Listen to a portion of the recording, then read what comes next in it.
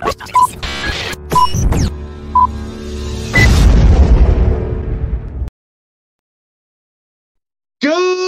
morning, Afghanistan! Yeah, I think we're going to start every show like that, at least this week, to celebrate the end of the American military occupation of Afghanistan. Coming to a rather ignominious end last weekend. Oh my gosh. So many headlines. We're going to be talking about this all week. I hate to do this again, like 2 days in a row. We have an Afghanistan blog and we have a COVID blog. Yeah. Things are not going well for our president at the moment. A lot of interesting headlines today. We got a great guest. Alex Flores joins us representing I want to get the name right, First Nations Caucus. Is that it? Yeah. First Nations Caucus. Hugely important. I mean, I have the same inclination in terms of, I have to admit that it's a racist thought that I have when I want to collectivize Black Americans and say, how come you're not more libertarian when you've had such an horrific experience with government? And then you go Native Americans, hello, a little worse there. So that the movement is growing into those demographics, I think is long overdue, and I would applaud Alex's work in this field. So it's very exciting to see that happen. In celebration of the end of the war in Afghanistan, that's not it. It's the end of the occupation, right? The end of the American military occupation. You want to call it the war? If you invade and occupy and then stop occupying, is that invasion and occupation together the war? I mean, I don't like to think that what I did in Iraq was war. I was there for a city under siege even. I earned a combat action ribbon in Fallujah in 2004, but it wasn't war. It was combat, but it was within the context of an occupation. It wasn't an organized force-on-force war of a large group of people trying to kill another large group of people. Not quite. And definitely not on that scale. Anything that I experienced. So I'd be happy to say, no, I didn't go to war. I went to the occupation of Iraq in 2004 after the war was over, because the invasion had been completed at this point. Joining us co-hosting today, we have an Army veteran too, actually. We have Jim and Ed, veterans, co-hosting and producing the show today. Maybe they'll have something to weigh in on this. Steve will be, we believe he's having technical difficulties this morning. Should be swapping with Ed for co-hosting on Thursday. The other veteran on our team and another Iraq veteran. And it's not as personal for me as an Iraq veteran, but contextually, my experience was very similar to many of the American military troops who were deployed to Afghanistan in terms of the experience of the occupation of that kind of war, so to speak. And I suppose that if you are an Afghanistan American military combat veteran, there's got to be some soul searching going on right now. And it's a very dominant cliche right now. Not hitting this story too hard today, but close to the top of Drudge Report in their Afghanistan summary headlines. Was Gold Star Mothers. But I should get it right. But even the VA, I get emails from the VA, and one of them today was about Afghanistan, let's talk.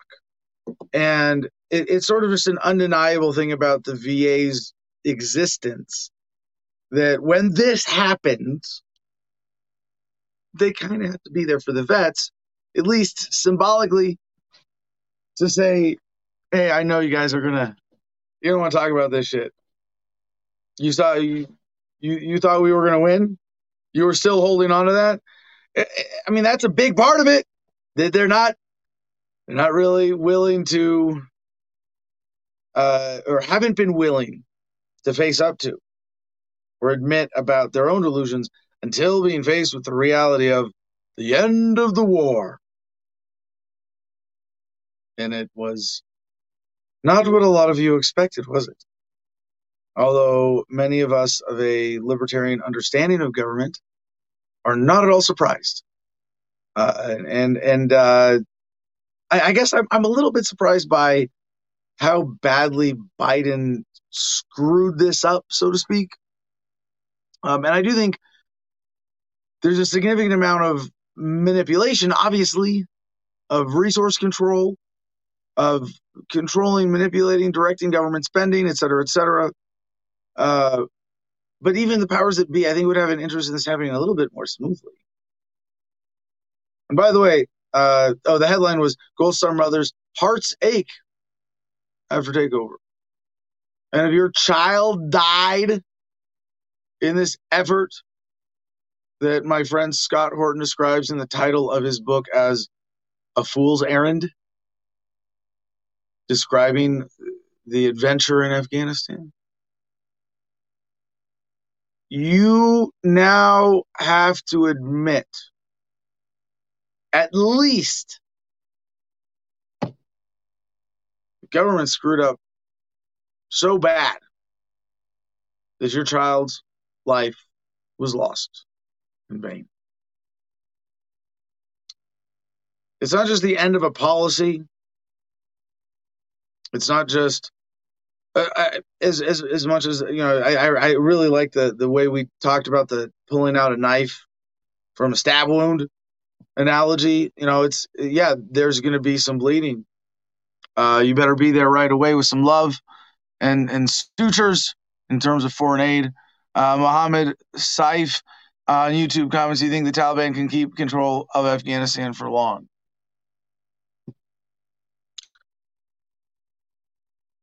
Questions like that are not the kind that I think are appropriate for speculation by someone like me, or really by anyone who doesn't understand the exact peculiarities of the string pullers and the players involved in trying to predict whether the Taliban will be able to, hold the country or hold power in Afghanistan. If for some reason, there's some obvious fears right now that I think don't really have to be stated, so to speak. But another false flag could be used as an excuse to completely re-engage in Afghanistan. That's what they'll call it, re-engaging, something like that. But I don't try to make precise predictions beyond what I can predict with confidence. O'Donnell for Liberty, my platoon made it through Afghanistan with 3 Purple Hearts and no KIA. We lost 7 in the year following to drugs and suicide. It wasn't worth it. And then there's all those people like you and all the parents of service members who have seen their children go through those experiences as well. So, Justin, I'd love to have you call in today. We're going to go ahead and put in the comments wherever you may be watching. I don't know who's going to handle this, Jim or Ed. I'll ramble for another minute. Get that out there. We really want to encourage or just at least invite any veterans, particularly encourage veterans, if only for making the show better and more fun for me.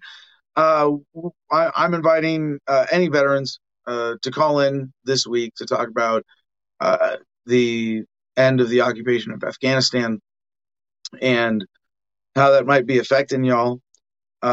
So we've got, there it is. Copy and paste this link directly into your browser to call in. Remember, you can call in, you can have your camera off.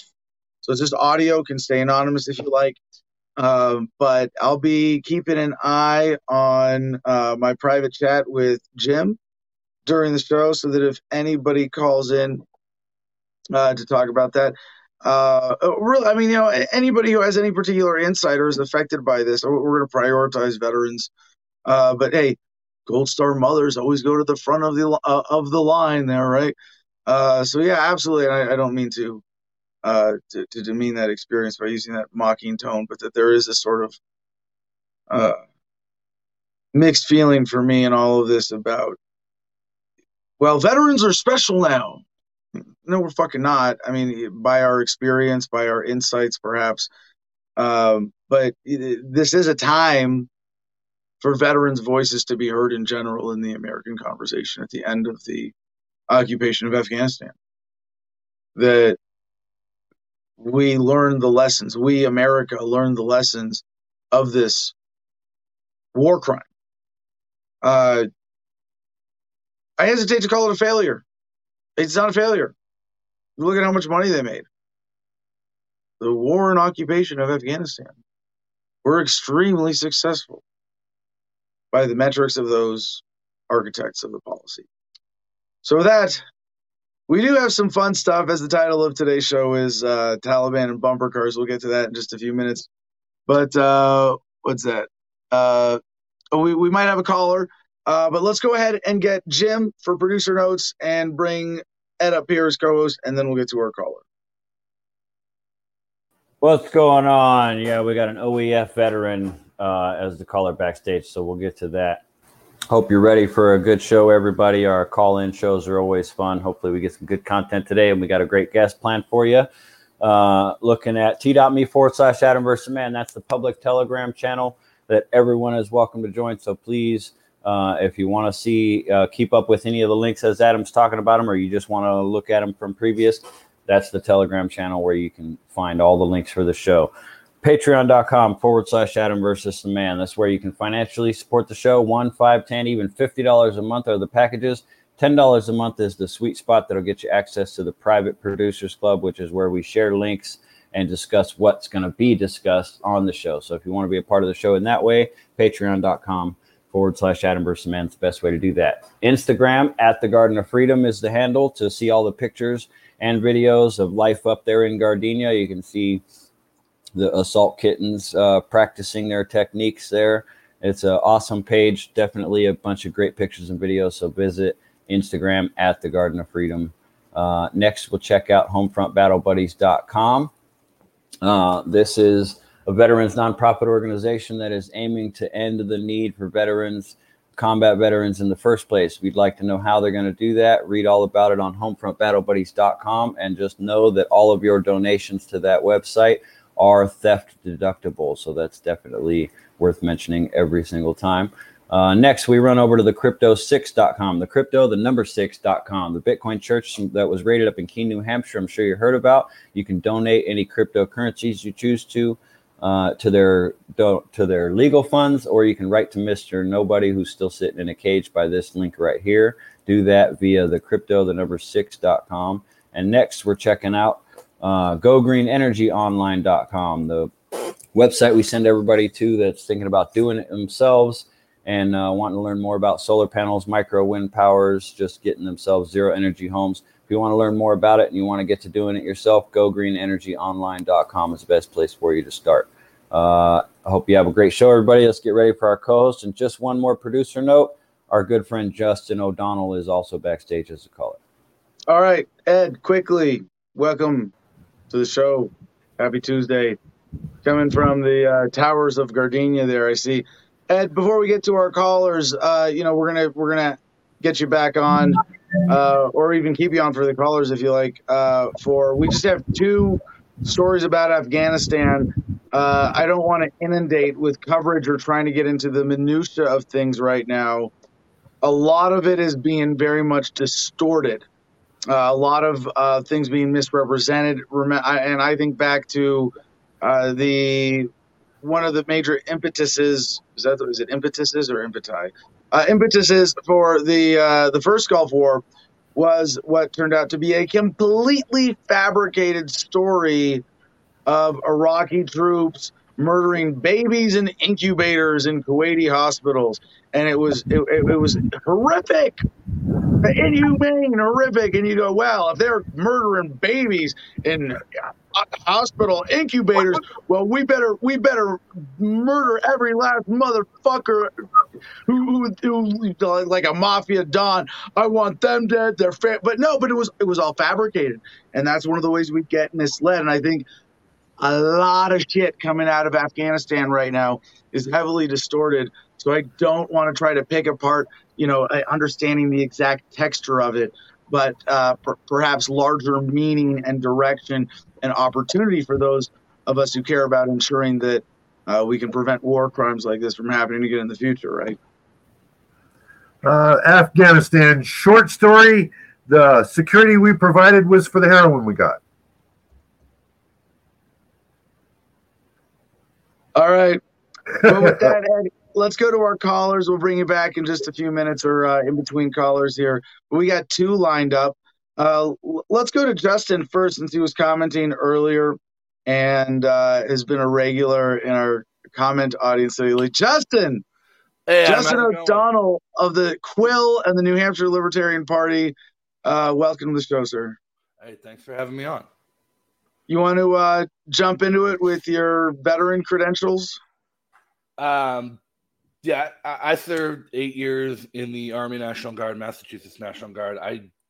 Throughout my political career, I've avoided talking about it because I've seen so many people run for office on the platform of I'm a veteran, vote for me because I'm a veteran, and it's always really fucking pissed me off because some of the most incompetent people I've ever known were veterans, especially officers. And so that was something I never really wanted to campaign. I never wanted to do anything. But 8 years in the Guard with 2 tours, and it was the end of my Guard experience, which really ended up turning me into a libertarian, eventually turning me into an anarchist, which was domestic security missions in the United States. It wasn't even the stuff we did overseas. Right. It was domestic ops in the United States. And me and you have talked about that experience in the past. I really just wanted to harp on like what was going through my head yesterday, what was happening yesterday. I got up before your show started watching the news, and seeing the images on the news of the helicopter landing on the embassy. Yeah. And like the instantaneous, like no hesitation thought that ran through my head is like the fall of Saigon. I immediately grabbed a screenshot, put it on Twitter next to the picture from Saigon in 75. And I'm like, look, another loss for imperialism. The empire falls. And then like, as like that tweet started to get traction, people started responding to it. It really started to hit me. I'm like, I had never even considered in my life what Vietnam vets must have felt watching the news of the fall of Saigon. Yeah. And it was such a conflict. It was such like an emotional like turnover. At one point, like I actually had tears. I'm like, it's over. Like it's this is it. It's actually fucking over.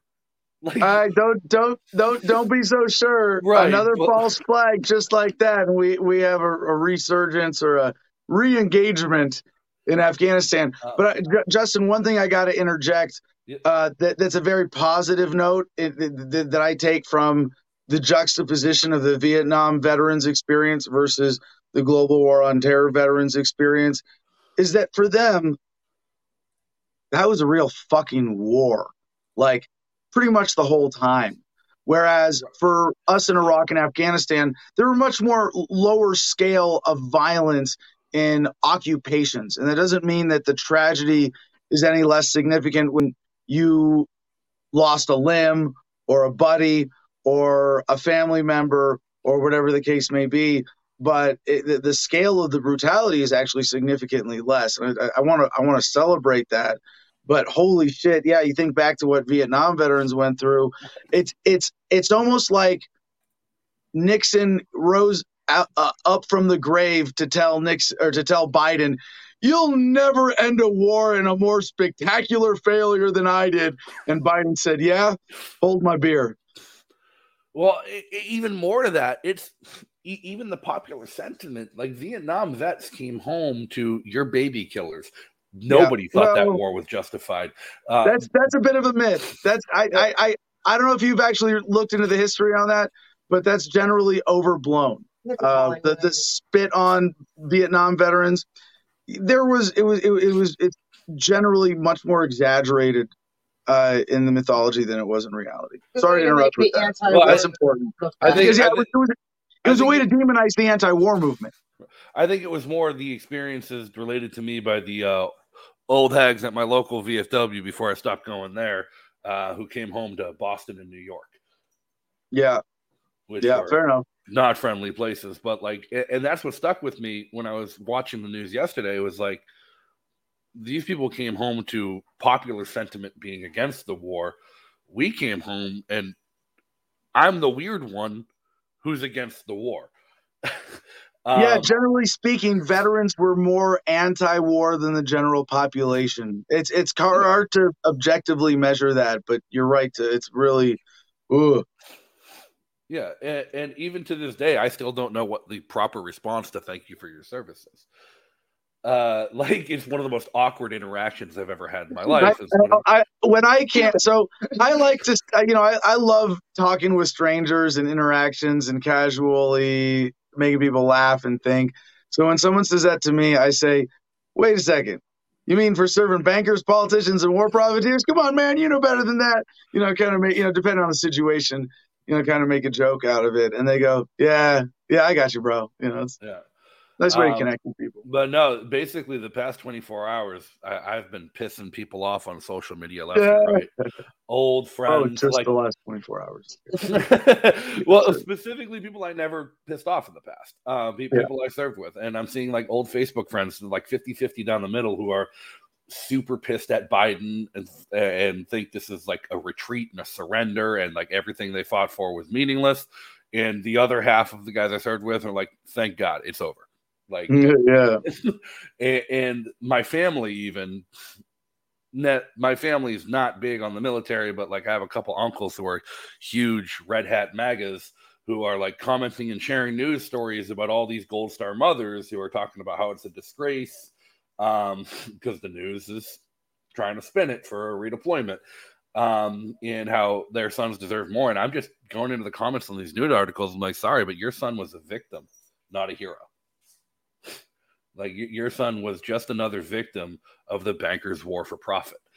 Like, there's nothing to be said here, but like creating more dead boys is not going to fix what happened. Yeah, I think one of the most important things we can do in our messaging framing around this issue is to never call this thing a failure. The invasion and occupation of Afghanistan were great successes by the metrics of the architects of those policies. The rich got richer, poor people died, rich men benefited from poor men dying because that's the racket that is war. And I'll tell you what, when Joe Biden called it a failure yesterday, I almost jumped out of my seat. Like, holy shit. I saw Joe Biden would make an announcement at 4 p.m. Like, tuned in. I'm like, all right, it's going to start again. We're going back. It's a failure, but it's a failure that I can blame on somebody else. Well, he took blame at the end. He said he deserves his fair share for his time in the Senate as vice president, which blew my mind. He blamed the current issue on Trump, but said he took his fair share. He said the words, the past 20 years of nation building have been a mistake. And I was sitting there watching it like, I never thought I'd be cheerleading for Joe Biden. Like, never in my life would I think the architect of the prison industrial complex had the potential to say something right. You don't have to cheer for someone for conceding an unavoidable, point. If he said the reason he says those things, you understand the nature of government, that he's that front man. He's still just being that salesman. Like, do I give Trump credit for, incorporating non-interventionism in his populism? No. It is that the paradigm and the people and the world and the human family have evolved to the point where no fucking way is militarism populist. No, I will say that the one thing that Joe Biden said that I think everyone needs to let stick with them, the one thing from his speech, which I think is critically important for everybody, even those supporting a reintervention, those who are upset that we withdrew, is it doesn't matter when we did it. This result was going to be the same. Yeah. Like, well, what I got one question for you. I want to pick your mind on here as an activist and veteran and someone who, by your experience, is passionately anti-war. What is the opportunity that the outsized spectacle of the withdrawal has become. What does that represent for us? Is there a campaign here to say never again somehow? I think there is. I honestly think it's going to get worse before people start getting down that road. I think we're going to see some kind of strategic failure with this evacuation. They're trying to evacuate 60 to 80,000 people from Kabul right now over the next 2 weeks. That's one hell of an undertaking. I think this might be the biggest evacuation since Dunkirk.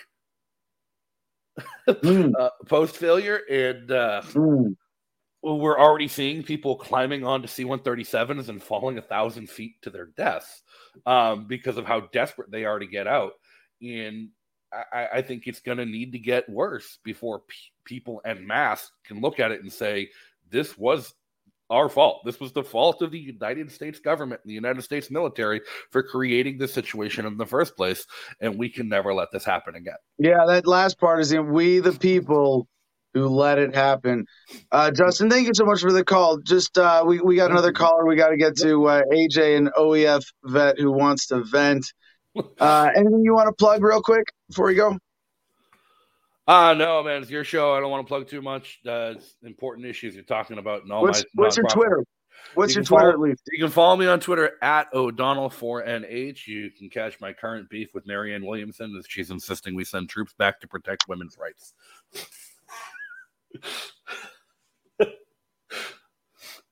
I triggered the hell out of her last night. I liked Marianne Williamson. What the fuck? Okay, thank you for.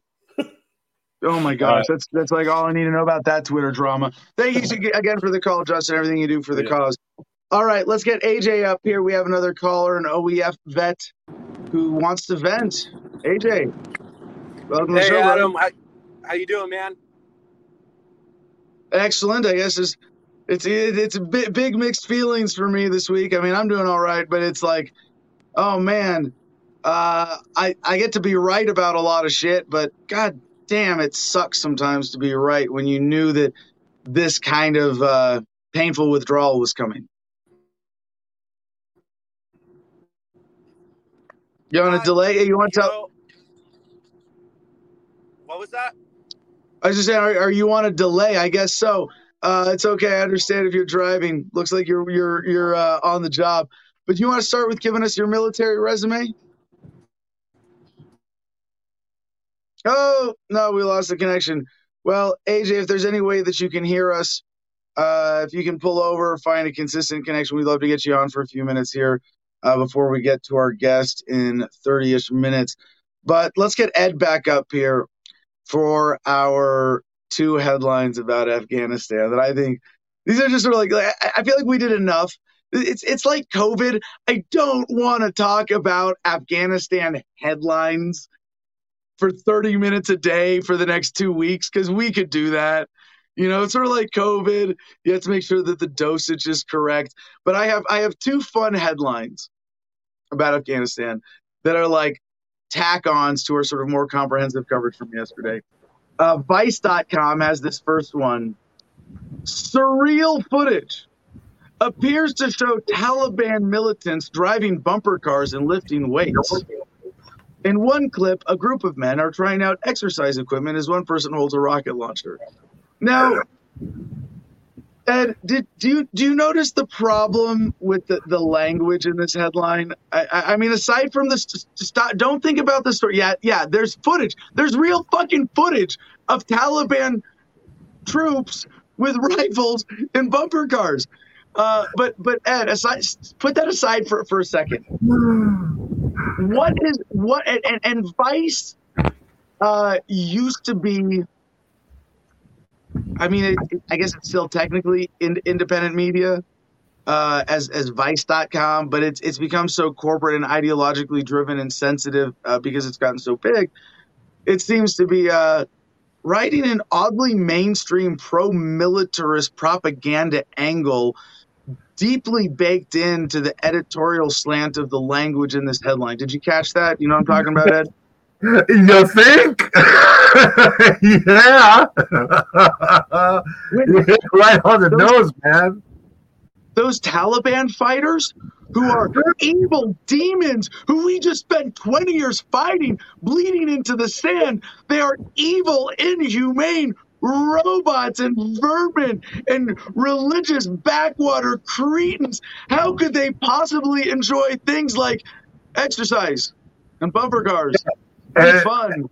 How could they be human? How dare you suggest this footage? It's not even real. It's surreal, and it doesn't show Taliban militants driving bumper cars. It appears to show Taliban militants driving bumper cars. Pretty sure that's what that is. Yeah, I mean, you really I don't think this article. I think I read all of it. It's not like they're trying to deny the authenticity of this. No. Anyway. It's not, you can't buy that kind of footage. Yeah, right. And I think the reason I present this, I think what's very important as well for us to keep in mind with the framing of how we talk about what's happening in Afghanistan is that the Taliban is more representative of the Afghan people than the puppet U.S. government in Afghanistan. Okay. And I don't know that that's entirely true. And I'll bet you could argue that very subjectively one way or another, right? You could say, well, they forced civil rights in a certain, no, death is not dying. That's a good civil right that the American military doesn't really respect very well, at least. So the next headline, and this is the second one. I think we have some chats here. What do we have? All right, so we're going to come back to this one, Ed, and I'm going to predict that these. I mean, we're not going to be talking about bumper cars and lifting weights forever, but this next headline is sort of the meat behind that. Taliban, this is from the AP, APnews.com. Taliban announced amnesty, urge women to join government. The Taliban declared an amnesty across Afghanistan and urged women to join their government Tuesday, seeking to convince a wary population that they have changed a day after deadly chaos gripped the main airport as desperate crowds tried to flee their rule. Following a blitz across Afghanistan that saw many cities fall to the insurgents without a fight. Why? Why would they fall without a fight? Oh, geez. I don't get it. I mean, it's an Islamic country, and they have no, women are property, and I don't get what they're doing. No, I don't get it. And Associated Press? The mainstream framing of this is the Taliban have sought to portray themselves as more moderate than when they imposed a brutal rule in the late 90s, but many Afghans remain skeptical. Not so skeptical as to defend their rule by the U.S.-sponsored puppet government against the marching Taliban. No, and one of the things that I want to say as a sort of premise to any of my analyses about or commentary on what's going on in Afghanistan is that I am very open to the possibility that we are going to find out over the next few months some major revelations about the manipulation going on in Afghanistan right now.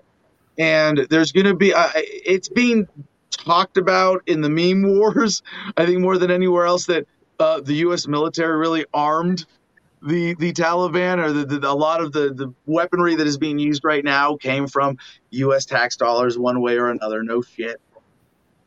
And that...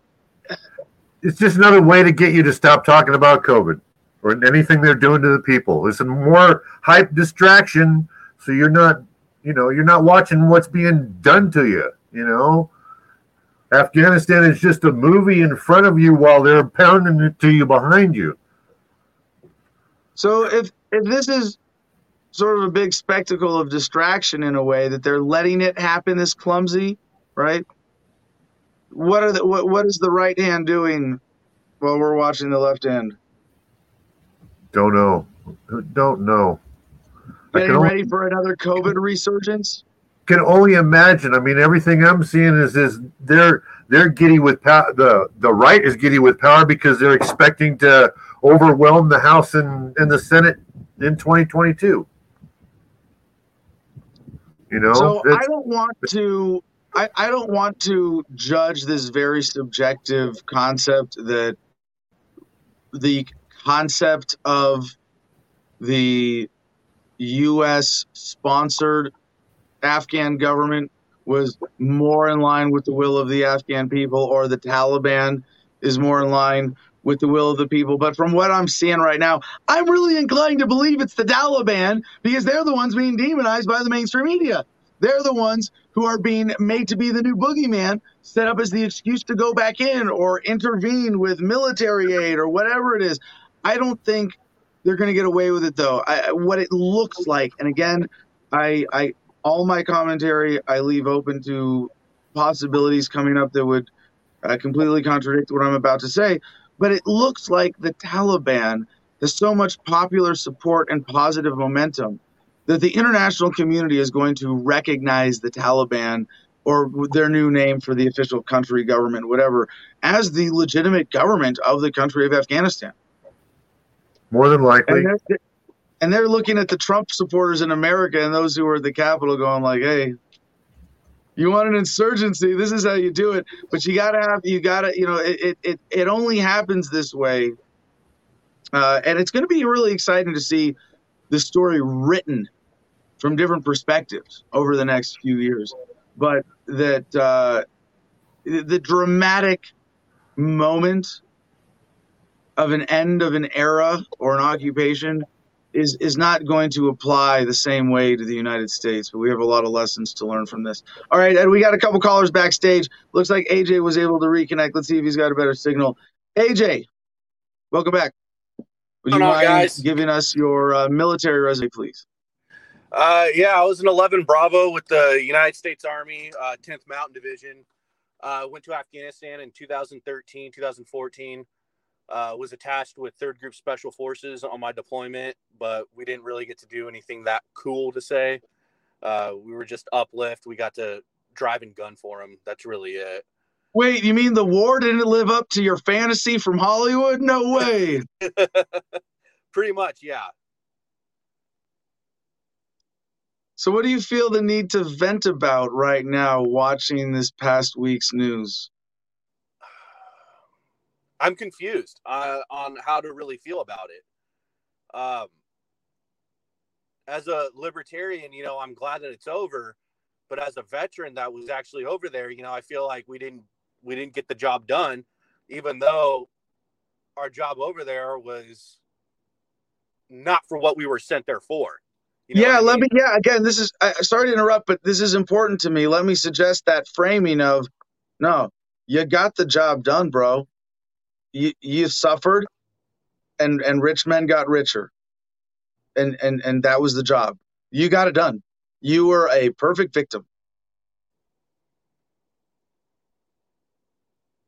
That's what's, to me, that's the crux of the mixed feelings that a lot of vets who haven't processed this yet, as I have, I think, and a lot of libertarians have, and we're ahead of the rest of the veteran population in America because we've gone through this, and we've by our political positions been forced to confront this, and in my case to admit, yep, I was a party to a war crime and I was a war criminal because I violated conventions about torture, and it's admitting that we were victims, and seeing the effort in Afghanistan come to this end makes that kind of undeniable. Yeah. And a lot of guys are avoiding it, I think. And I think your mixed feelings, if I may humbly suggest, sir, are rooted in a kind of avoidance. Does that make sense? No, can you explain? That the reality of, I put my life on the line and I fell for the scam and I fell for the propaganda and I was a sucker. It's hard to admit. No, you're absolutely right. And I think you even for you as a libertarian who can accept that framing as a potential analysis, there's something in our identities as veterans that we are all holding on to in some way that this is sort of forcing us to let go of. Yeah.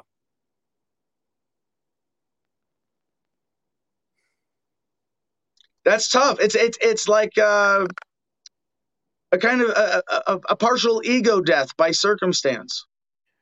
Like whatever part of your ego was based on a mythology that is being shattered by the reality of the fucking headlines right now. Like there was, for a lot of veterans and myself included, I'm not perfect on having evolved past this and rid myself of all my militarist propaganda pollution in my head. But it's, to me, this is just reaffirming the process I've gone through. But a part of that process was letting go of that identity that I got, that satisfaction, the sense of who I am as a veteran, as something that was righteous, as opposed to something that was, now as a victim. Yeah. You know, Adam, I think it's funny too, because of my experience, I have gotten involved with AA because I ended up with I became an alcoholic. Some of the shit that, I was put through over there. And you said it yourself, the ego. They mention it in AA all the time. You got to get rid of that ego. You got to swallow that pride. So you're right, Adam. I do need to swallow. I need to get rid of that ego. And you thought you were coming here to vent, and I cut you off with that. Oh man, no, that's beautiful. I'm glad you were so receptive to that, because that's really powerful. And I think, in that sense of letting go of the ego associated with military experience and combat vet status, I'm 95% of the way there. It sounds like you're 60, 70% of the way there, but seeing this is like a big chunk that still hurts, right? Yeah. It still hurts. You're letting go of a chunk. And I hope that vets like us, who are ahead of the rest of the veterans community in that process, can take this as a powerful moment to reach them. Did you want me to read that? What was that comment? No, not critical. Me. I'm not backstage. I can remember edits. Oh yeah. Oh, all right. Oh, there we go. Email. Carrie Espinosa on YouTube comments, exactly. Shattered by reality, out of indoctrination. Yeah. Yep. Yeah. And that the pain is that most Americans today have their ego built around the identity that they formed through that indoctrination. They're a citizen, they're a patriot, they're a soldier, whatever it is that gives them that sense of self. Matt Baxley, this guy needs to get involved in Homefront Battle Buddies. Absolutely. Yeah, well, of course, I hope that's a big part of what we can do. And I would hope that when we're putting out a call for our first formal retreats, that you'll be paying attention. We should have an email list put together by then. But homefrontbattlebuddies.com. AJ, I hope you check it out. Absolutely. What else do you feel the need to vent about? Is there anything else you're processing or that this is bringing up for you? How can I mean, and I heard Justin talk about, the Gold Star families, because we had a KIA in our company who right at the end of our deployment, we went through our entire deployment with, I think, only five Purple Hearts. It wasn't until the last month of our deployment we had our first KIA, or our only KIA in our company, and they're having a hard time. And I can't just go up to them and say, "Oh, sorry, your son was a victim." What can I do? What can I say to that? What can I, as a libertarian, as a veteran, how do I, with our mindset, Adam, we know what the real answer is to say. We know what to say to them. But how can I say that? What can I say to them to comfort them, I guess? Or is it even my problem? I've tried talking to my sponsor about it in AA. He's not a veteran. He doesn't know. He said speak to God about it. God hasn't told me anything.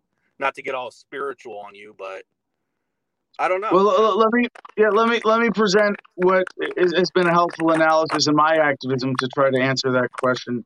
First of all, I would reject any language or framing of it in terms of duty or responsibility or obligation or it's your problem. No, it's not your problem.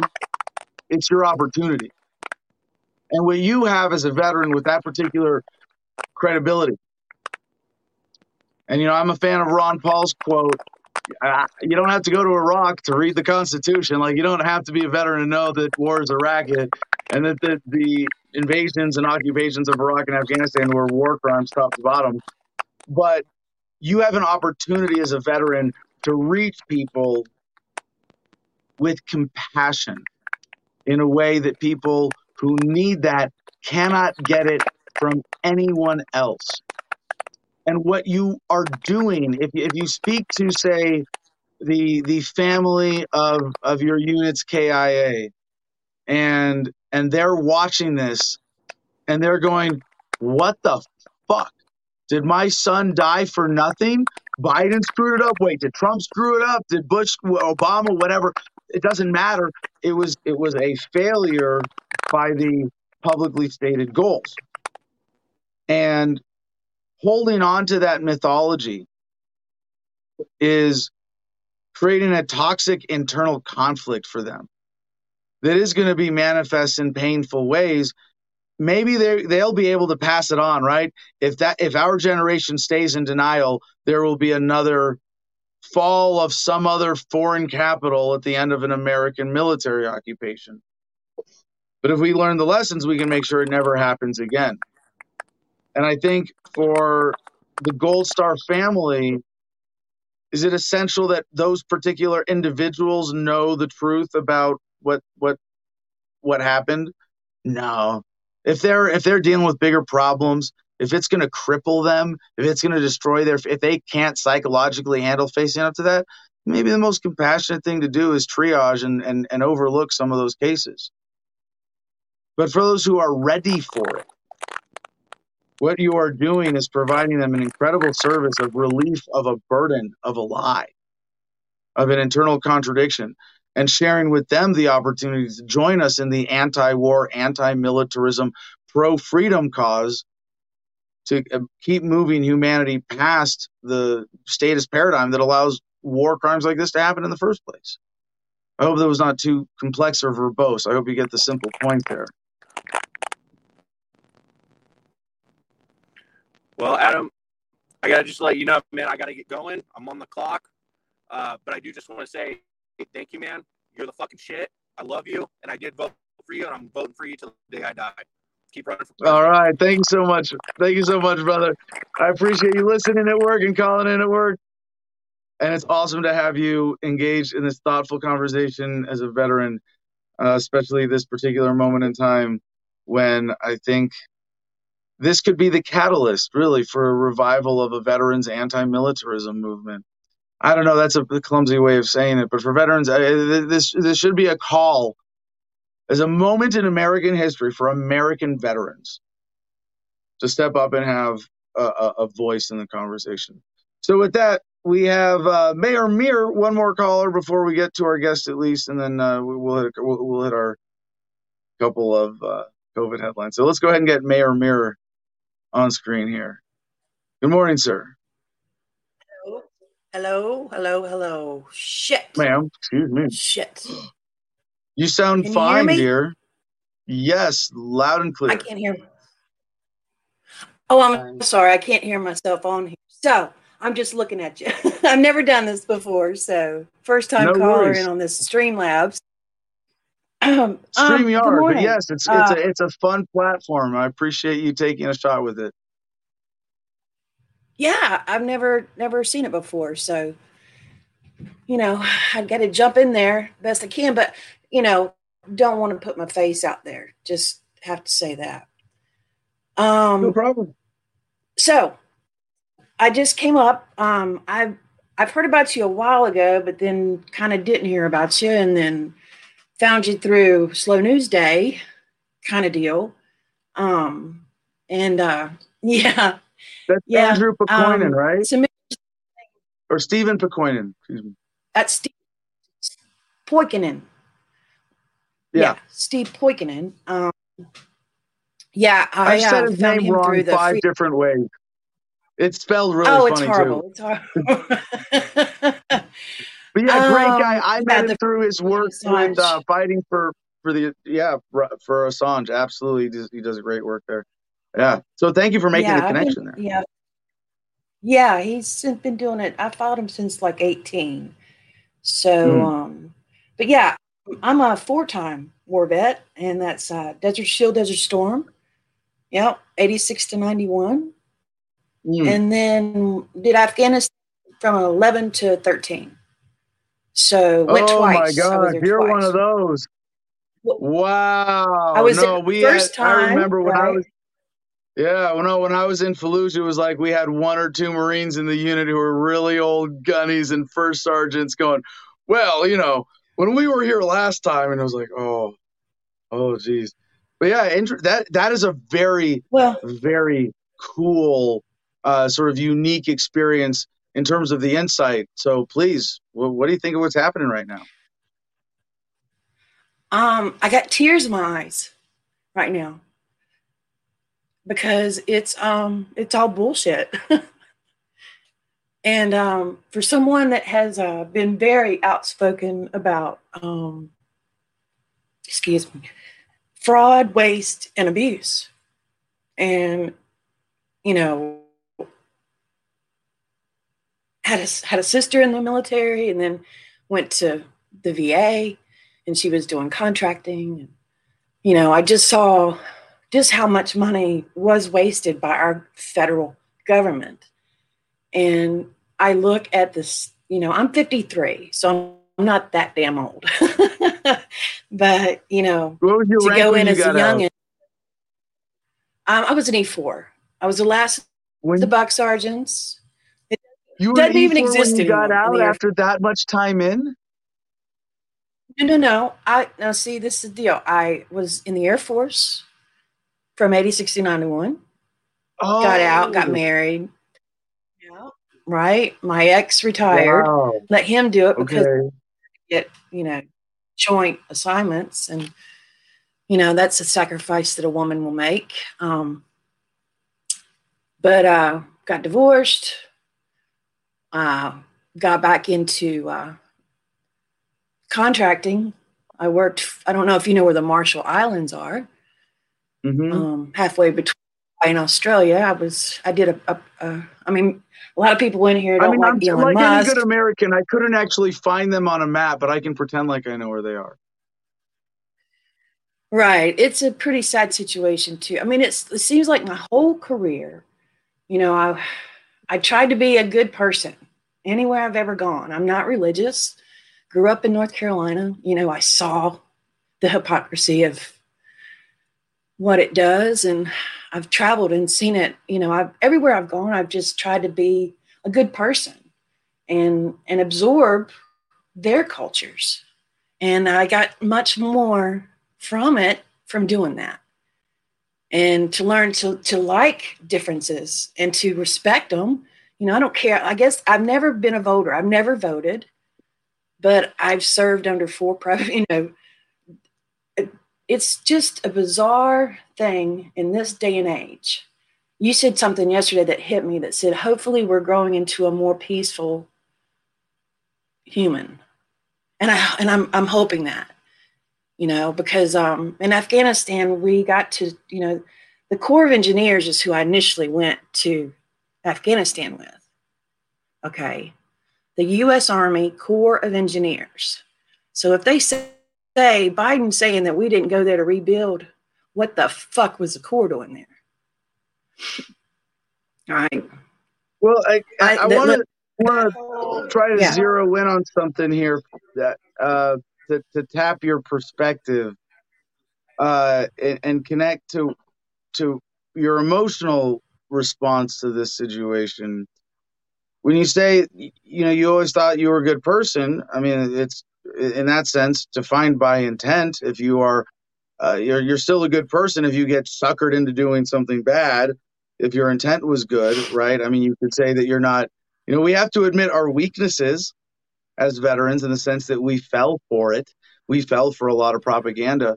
But it sounds to me, and I'd like your thoughts on this, if this, you know, try this idea on, if this fits for you, that part of the emotional conflict is accepting that your good nature was taken advantage of. Yeah. Yeah. I do feel that.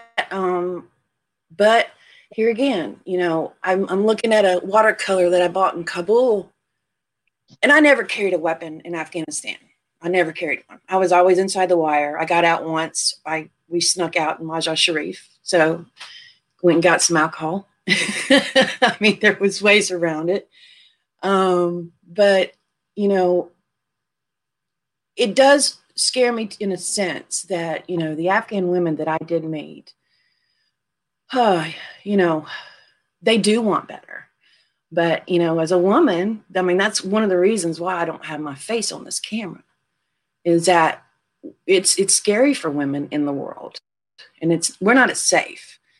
And if you're in the minority, you don't have a voice. So I mean, they're saying, look, this is going back to, you know, I sent you a link that said to watch. I don't believe in the base, you know, he's returned, you know, these, what do they call them? These born again Christians right now. They scare the shit out of me. That's this guy that's doing this Shadowgate. I asked you if you'd seen that video. Did you happen to watch that? I have the link pulled up on my Chrome browser on my phone. I haven't watched it yet. Right. So I came, you know, have just come across this within the past 6 years, maybe. And I look back, I mean, it just makes you look at things like, holy crap. You know, hearts and minds. Did you ever hear that terminology? We're there to win the hearts and minds. I was civil affairs. That's front and center for us. Yeah. Right. So Biden never mentioned that, you know. You know, I gave briefings to newcomers that totally explained that whole thing. You know, a newcomer's briefing every 2 weeks. We got new in, you know. I mean, I was there. I was in the Taliban's last stand with a contractor. 250,000 troops I put in and out of there. So to see that, you know, just these recent reportings this morning about the Taliban is they're not challenging. They're going to offer asylum for government workers. They want better. It just clicks in my head that this is part of the Great Reset, right? China's been there. I stood in DFAC lines and the Chow Hall lines with Chinese soldiers. Mm-hmm. I mean, it was completely full of nations that people would never even heard of. The coalition of the willing. I crossed paths with some Korean troops in weird uniforms. Sure, they were there too. Everybody was there. And, you know, it's just a matter of, I hope that we as veterans can look at this situation and see, yep, we were lied to. Yep, this was for a different purpose. Nope. Oh my gosh. Russia, China, Iran, they're all working together. Israel, they're all working together with us for this. It seems like we couldn't get people to do what you're doing, you know, to don't consume. You know, our whole economy in this world has got to change. For people who don't want to believe in climate change, I've been in one place for the longest time, and I've seen the climate get hotter. I've seen more, you know, I feel like it is happening. And we can't get people to stop consuming, stop doing this, stop. So it's like, okay, well, here we go. Pandemic, here we go.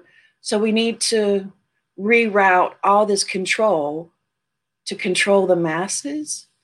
But yet, as Americans, I mean, the history that we've been given is so just propaganda. I mean, it's Whitewashed disgusting, history. and I don't. Yeah. Yes, and I don't know. You seem crazy enough to be able to do something like this that I'm willing to.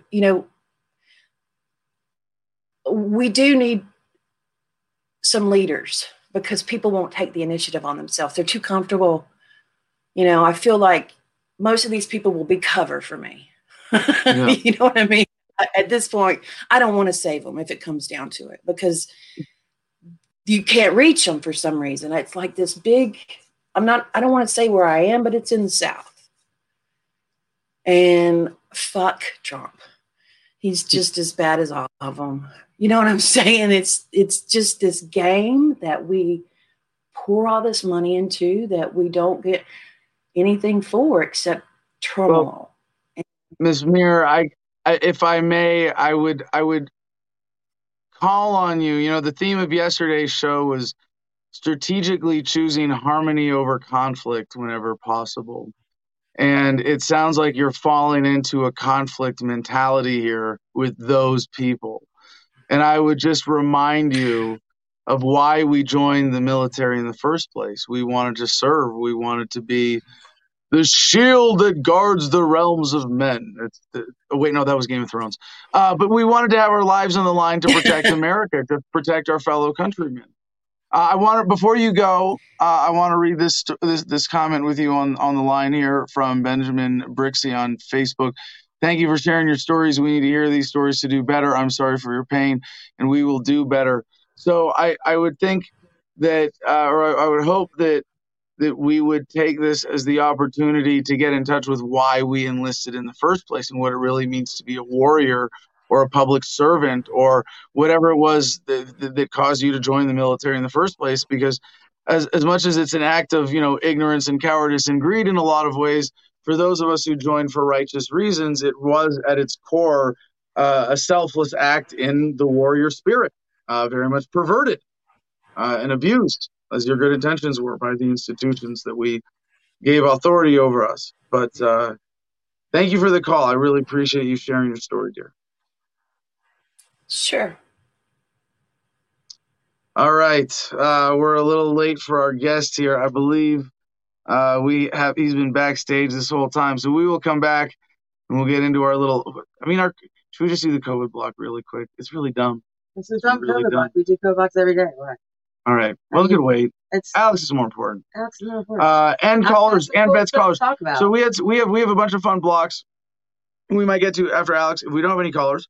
But we're going to talk to Alex for about 30 minutes here and catch up on First Nations Caucus and what he's doing with the LP in Arizona. But afterwards, we want to go back to hearing from vets, particularly Afghanistan veterans. But really anybody or families of the veterans or people who are deployed right now, perhaps. But anybody who has a personal connection, especially, to the end of the. Should I just fucking call it a war because it's shorter than occupation? 4 syllables versus 1. The Afghanistan war is over. Should I give in to the semantics of that?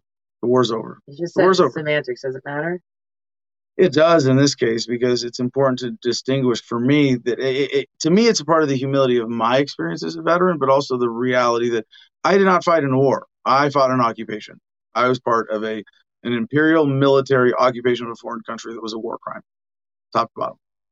And to me that distinction is very important. So it's not fair to call it a war. No. And same is true in that sense. Afghanistan is just like Iraq, right? All right. Ladies and gentlemen, our guest today is Alex Flores, Arizona native, proprietor of the mobile auto repair business Greasy Porcupines. Love the name. Is the recently elected LNC Region 1 alternate, which is like way cooler than it sounds. It means of the faceless decision-making authority that is the board, the Libertarian National Committee. He has one of, I don't know, what is it, a couple dozen votes altogether. It fluctuates. I don't care to keep up with those particulars, but it's a thankless job because I don't know if Alex is a CIA planner or an FBI agent, but half the people on the LNC probably are. In addition to his role with the LNC, he is also secretary of the Arizona LP, chair of the Navajo County LP, and founder of the Libertarian Party First Nations Caucus. Now, Alex, I understand you want to focus on that today. For an activist like yourself, my platform is at your service. So, good morning. Welcome to the show. Good morning, Adam. Thanks for having me on. Are you calling from a cave, or is that just like special, eerie, cool lighting you're trying to pull off there? No, this is actually, it's just a better, it's just, there's a light up here to kind of, for Zoom and stuff like that. Lean into the light. Yes, see your face. All right. So, how you doing? I mean, we haven't caught up in person for a while, considering you live within a couple hours of Gardenia. I've been a little disconnected from LP Arizona and Arizona politics. I mean, we cover the national stuff and the recount, and it's Arizona politics is pretty embarrassing, isn't it? It's been very interesting. I've been involved with the AZLP in particular pretty heavily for the last 4 years now, and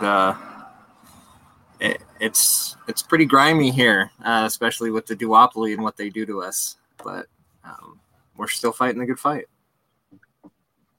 Yeah, the suppression of third parties, which means the Libertarian Party in Arizona, is a pretty unique phenomenon. I mean, we're not like worst in the country, but top 10 for institutionalized duopoly oppression of the LP.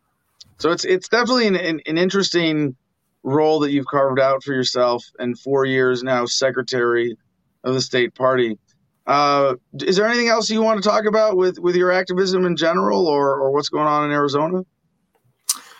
So I took on county development in Arizona in about 2019. And basically my goal is to get the county parties in Arizona chartered and affiliated. At the time, we only had 6 county parties in Arizona, and I think at that point, I think Maricopa County is the only one that has ballot access left. I think Pima County may be another one, but I'm not certain on their ballot access status right now. But we had, only 6 parties that were chartered within the state here. And so I made it my goal, especially when I was elected secretary in January, I made it my goal to get the county parties affiliated so that we could have a county affiliate in every county in Arizona. And so far we've gotten 4 up and going since January, and we're looking to get the rest of them by the end of the year. I'm not sure if we're going to be able to make that goal by the end of this year. I think we'll be able to at least get the most populous counties of Arizona. There are a couple rural counties that are their voter registration numbers just aren't there as far as what we need for continued representation. But we're pretty close. So. Well, Alex, I got to ask you to step back for a minute for the not inside baseball political nerds of the Libertarian Party who might have accidentally wandered into our audience today. What is the significance of county affiliates in the Libertarian Party organizational structure, and why are they important? I mean, so every, all the major parties have, affiliates that are broken down all the way down to the precinct level. And for the Libertarian Party, for us to be able to... we're not trying to be that organized. Just county, not precinct. Right. So, well, there are states that do legislative district, but here in Arizona, we're just trying to get the counties on board. And what that will do is, it'll put people that are able to support candidates all over the state. So, hold on, Alex. I'm sorry to interrupt again, but I want to explain. I think the terminology you just used there might be a little misleading. You said, get the counties on board. What that means materially, this is what I want people to understand, is it just means getting like 3 officers to fill out the paperwork and register with the state party and try to host regular monthly meetings. Because and this is, to me, again, this is what I want people to understand. We have a national organization that you're a part of with the LNC. You're a multi-level libertarian. But you're involved at the national level, at the state level, and the county level. And the national organization has a staff, and it has the Libertarian National Committee, and they meet sporadically. It's not like it's a full-time job being on the LNC. You have an email list, monthly calls, emergency calls, bullshit drama calls, things like that. But then the states kind of meet even less, right? State parties, they have an email list. They meet virtually. Well, it depends on the state. I don't know. Arizona is probably a pretty well-organized, vigorous state party organization. But the most regular meetings and the sort of heart and soul or the backbone, I don't know. I didn't pass anatomy in college. But whatever it is metaphor you want to use, where the rubber meets the road of regular libertarian engagement is County Village having monthly meetings, right? That's what I was getting at. Yeah, if there's no county affiliate, we can't tell you to show up to one of our meetings. Right. It's like the entry level. And even here in Arizona, it's all codified in the law. So all the way down to what's called a precinct committeeman, which is like one step above being a registered member of a party. And so, yeah, it's basically just, these different levels of boots on the ground. And the very base level of it is, the county affiliates and what they're doing locally. All right. First Nations Caucus. I know with our state chair, Emily, this has been an issue that she's been passionate about. Something for me in the back of my mind, having attended the Native American prep school as the one white kid. And by the way, I'm the only white kid who will have ever graduated from the Native American prep school because it shut down a year after I did. But I think it's especially important for us as libertarians to remember that love and compassion and ethics are really the drivers of our message and why we do what we do. And to empathize with the victims of the state is essential to actually addressing the injustices of the state. And I would say making that connection with the Libertarian Party and the Native American community in this country is one that's long overdue. Is that a fair assessment? Yeah, I mean, I feel like it's something that we were pretty strong about in the 80s. Russell Means was one of our presidential nominees, or was running for the nomination against Ron Paul. And I feel like at that point it was kind of like two different directions for the party, and the party went with Ron Paul, but the Native American issue was still there. And the tyranny that happens in Native America is very real. And it's something that I feel like the Libertarian Party with its platform is in a unique position to actually give some solutions to, whereas the federal government has a long history of not, of terrible solutions, and also, tokenism, basically giving lip service to an issue and not really doing anything about it. Say, Alex, I hate it when libertarians make such ridiculous concessions to the state. You're saying that the American government had bad solutions for the Native American? No. They are a victim class in terms of the federal government's history in the United States. It's not the federal government has bad solutions. I mean, maybe you want to look at it that way, still being ridiculously generous to the current bureaucrats who run the BIA and the Department of the Interior and set so many other bullshit policies where Native Americans in this country either live in casino-funded luxury spots or ghettos. Yeah, and I mean, even for some parts of it's like, they're still in the 14th century in certain reservations. Like, almost a third of the Navajo reservation doesn't have running water or electricity in their homes. So we still got a long ways to go in a lot of areas. Well, so tell us about the vision for the Libertarian Party First Nations Caucus. So the caucus is what we want to do. Is we're trying to be the change that we want to see in the world. Have representation for tribal communities in the LP and on the LNC that's not reflected in Congress or government at this time. We want to reaffirm the commitment to setting the sovereign nations free that Russell Means made in his candidacy. Educate libertarians who haven't had personal experience in native lands as to why, Ayn Rand was wrong and why seeking, justice and self-rule for First Nations is not, identity politics. It's truth telling about government lies, government oppression, government treaty breaking, and genocide. Yeah. So, yeah. No, the history of broken treaties. I mean, that you bring that up. Is there? I mean, obviously, I have a personal interest in this based on my proposal of how to solve this whole mess with decentralization, localization. My presidential platform that had the opportunity for every recognized, at least every currently recognized Native nation to claim complete sovereignty. And I think that there are a lot of people who would say that that's too much too soon.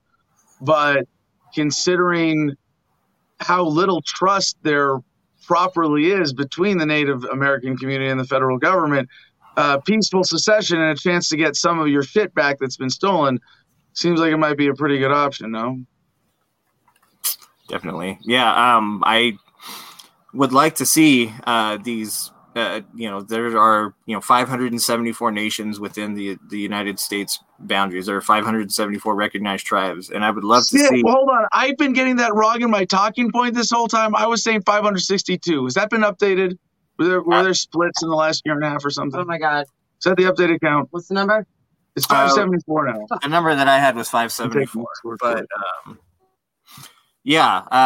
I would like to see those tribes at the very minimum have representation on their own that they haven't had before. There are currently 6 Native Americans in Congress, and I would like to see at the very least to have them represented by their own people. And once decentralization, would be ideal to see these nations take back their sovereign power.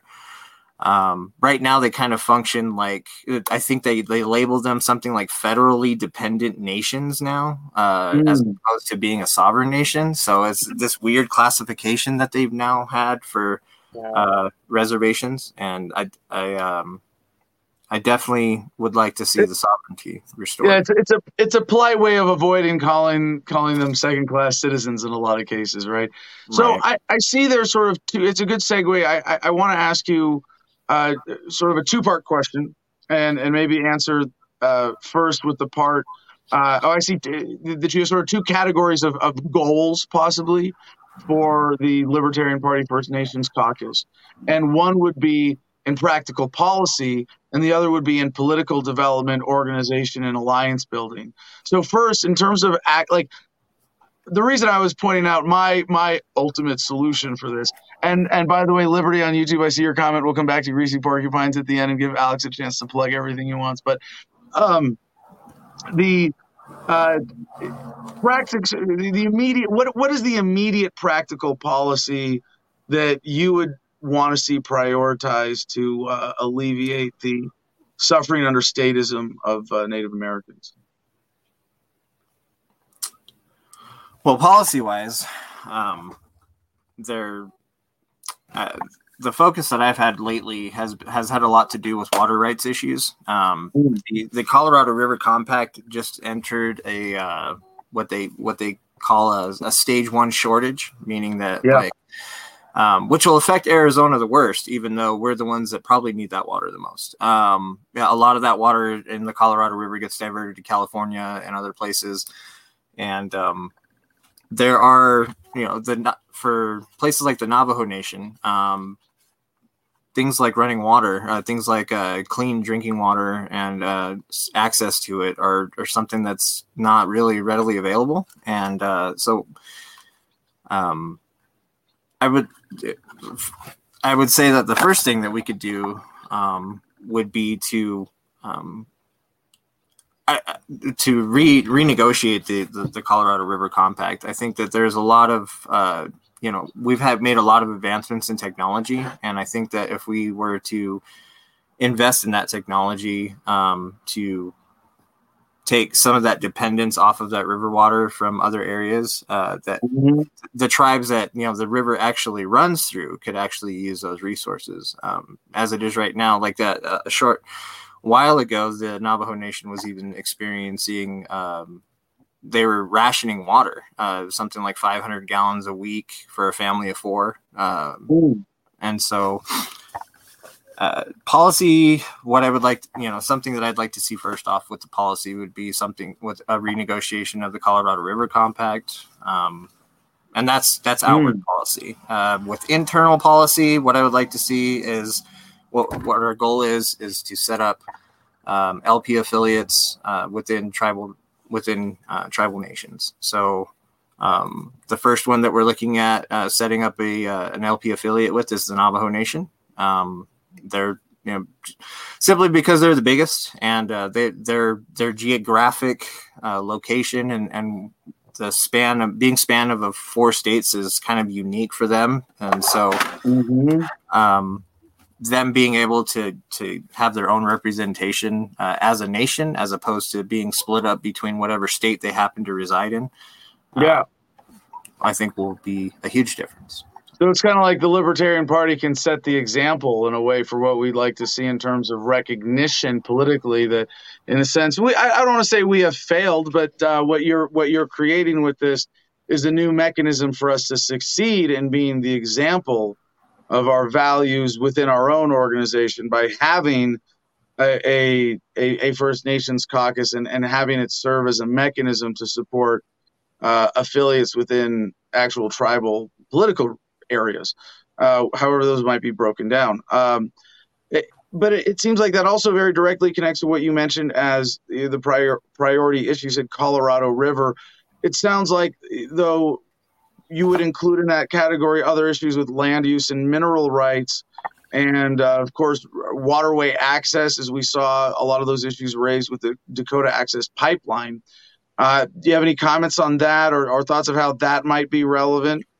Yeah, I mean, we've seen it a bad, you know, a terrible history of, you know, supposedly sovereign nations not having the sovereignty to do what they need to do with their resources, and you know, taking, for example, here in the 90s, we had the Navajo Hopi land dispute, where overnight 15,000 Navajo Nation residents found themselves on the wrong side of the fence because they had discovered uranium they had discovered uranium in a mesa that was at that time located on the Navajo reservation, and they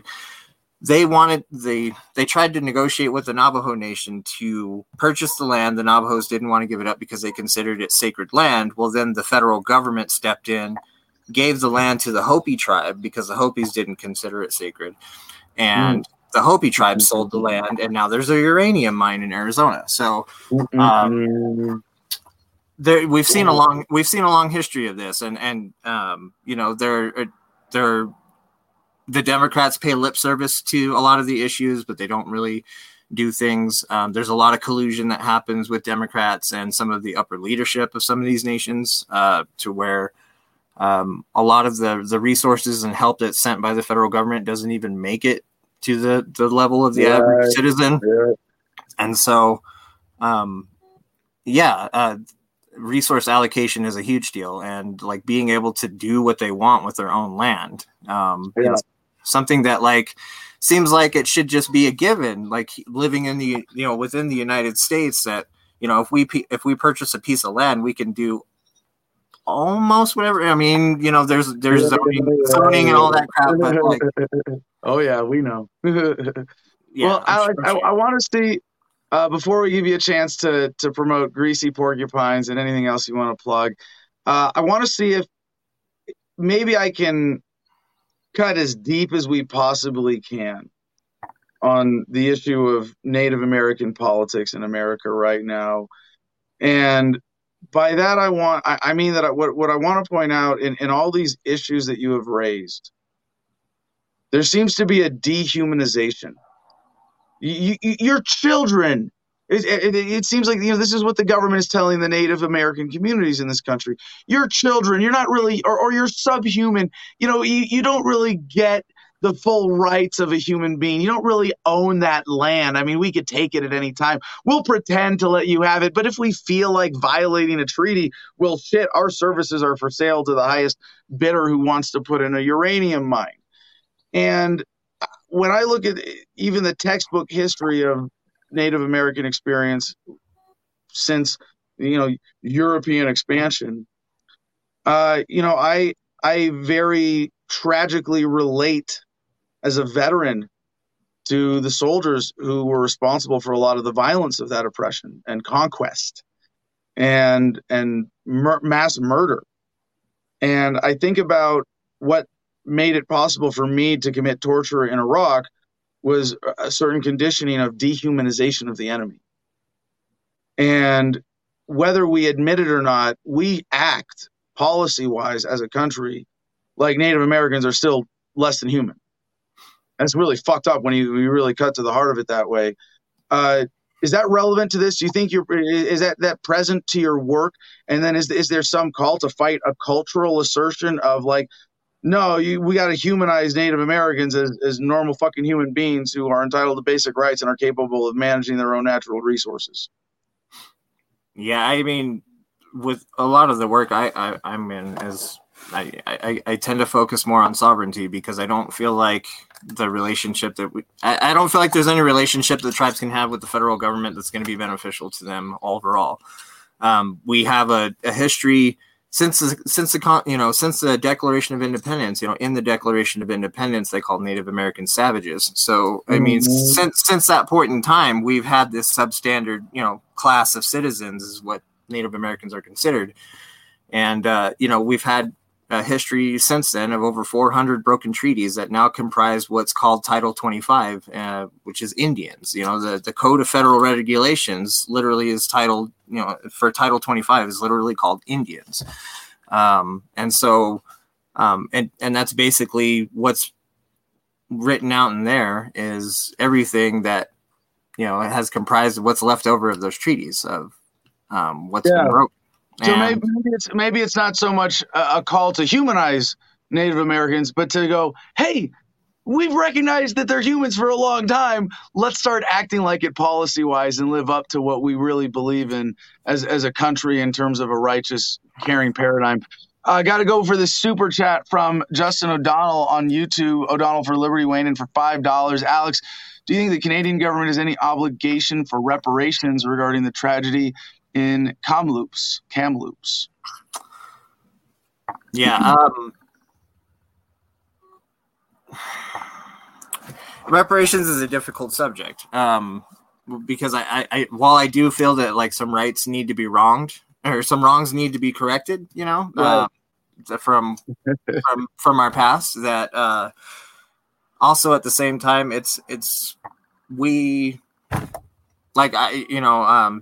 nobody alive today has oppressed me or, were the people that were oppressing my ancestors. But how they do reparations matters, whether it's, giving land back or,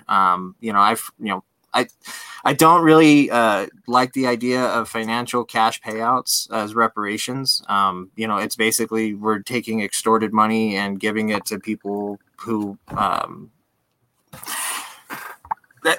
it creates a dependency. I feel like more than it actually enables people to get out of these. Yes, giving someone an allowance is never making a victim whole.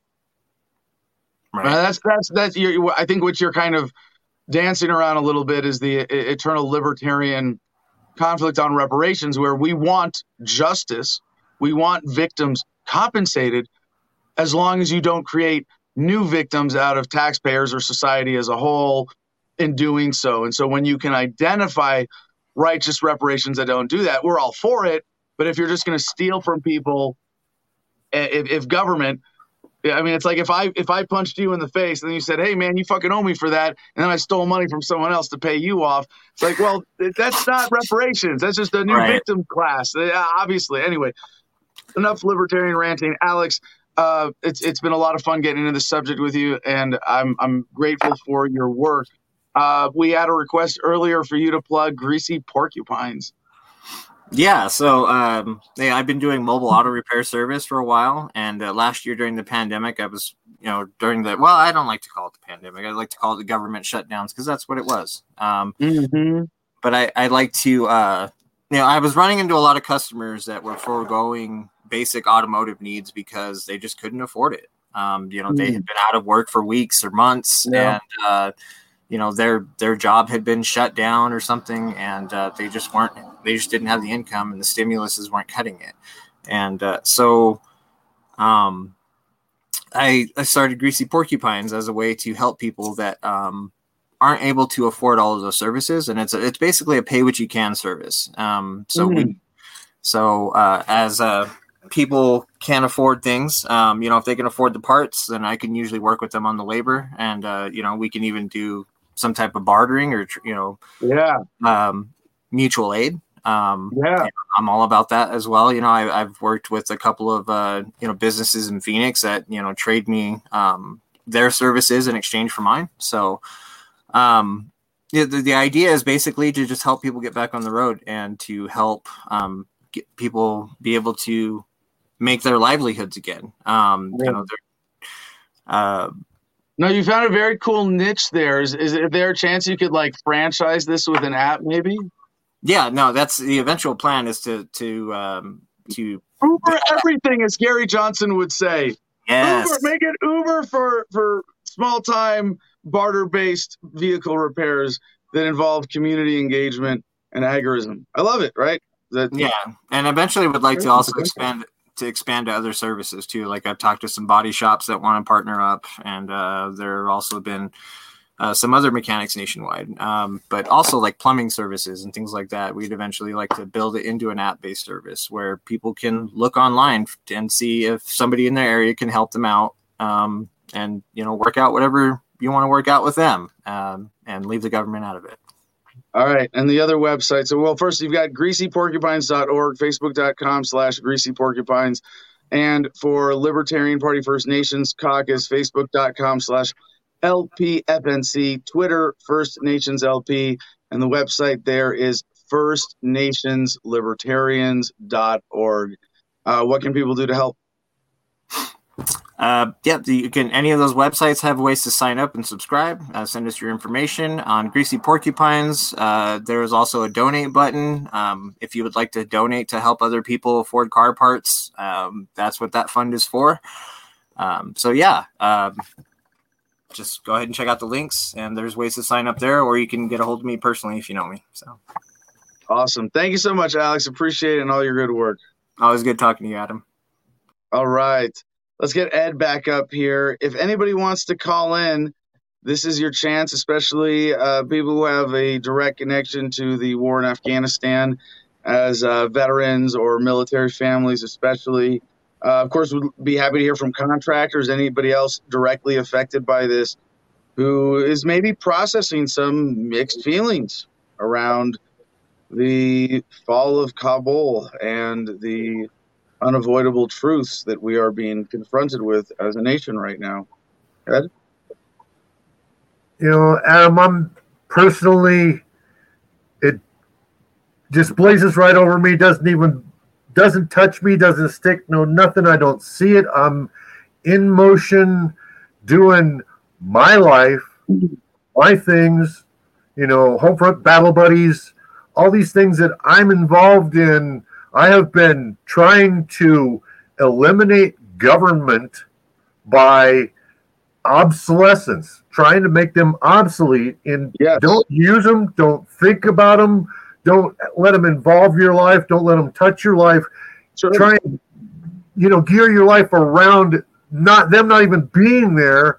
And the less we together need them and don't even know about them, they'll wither away and die. They'll lose all relevance, and they got to make up something to come and get in our face and say, hey, you got to do this because we're all in danger. It's like, I don't want to hear it from them.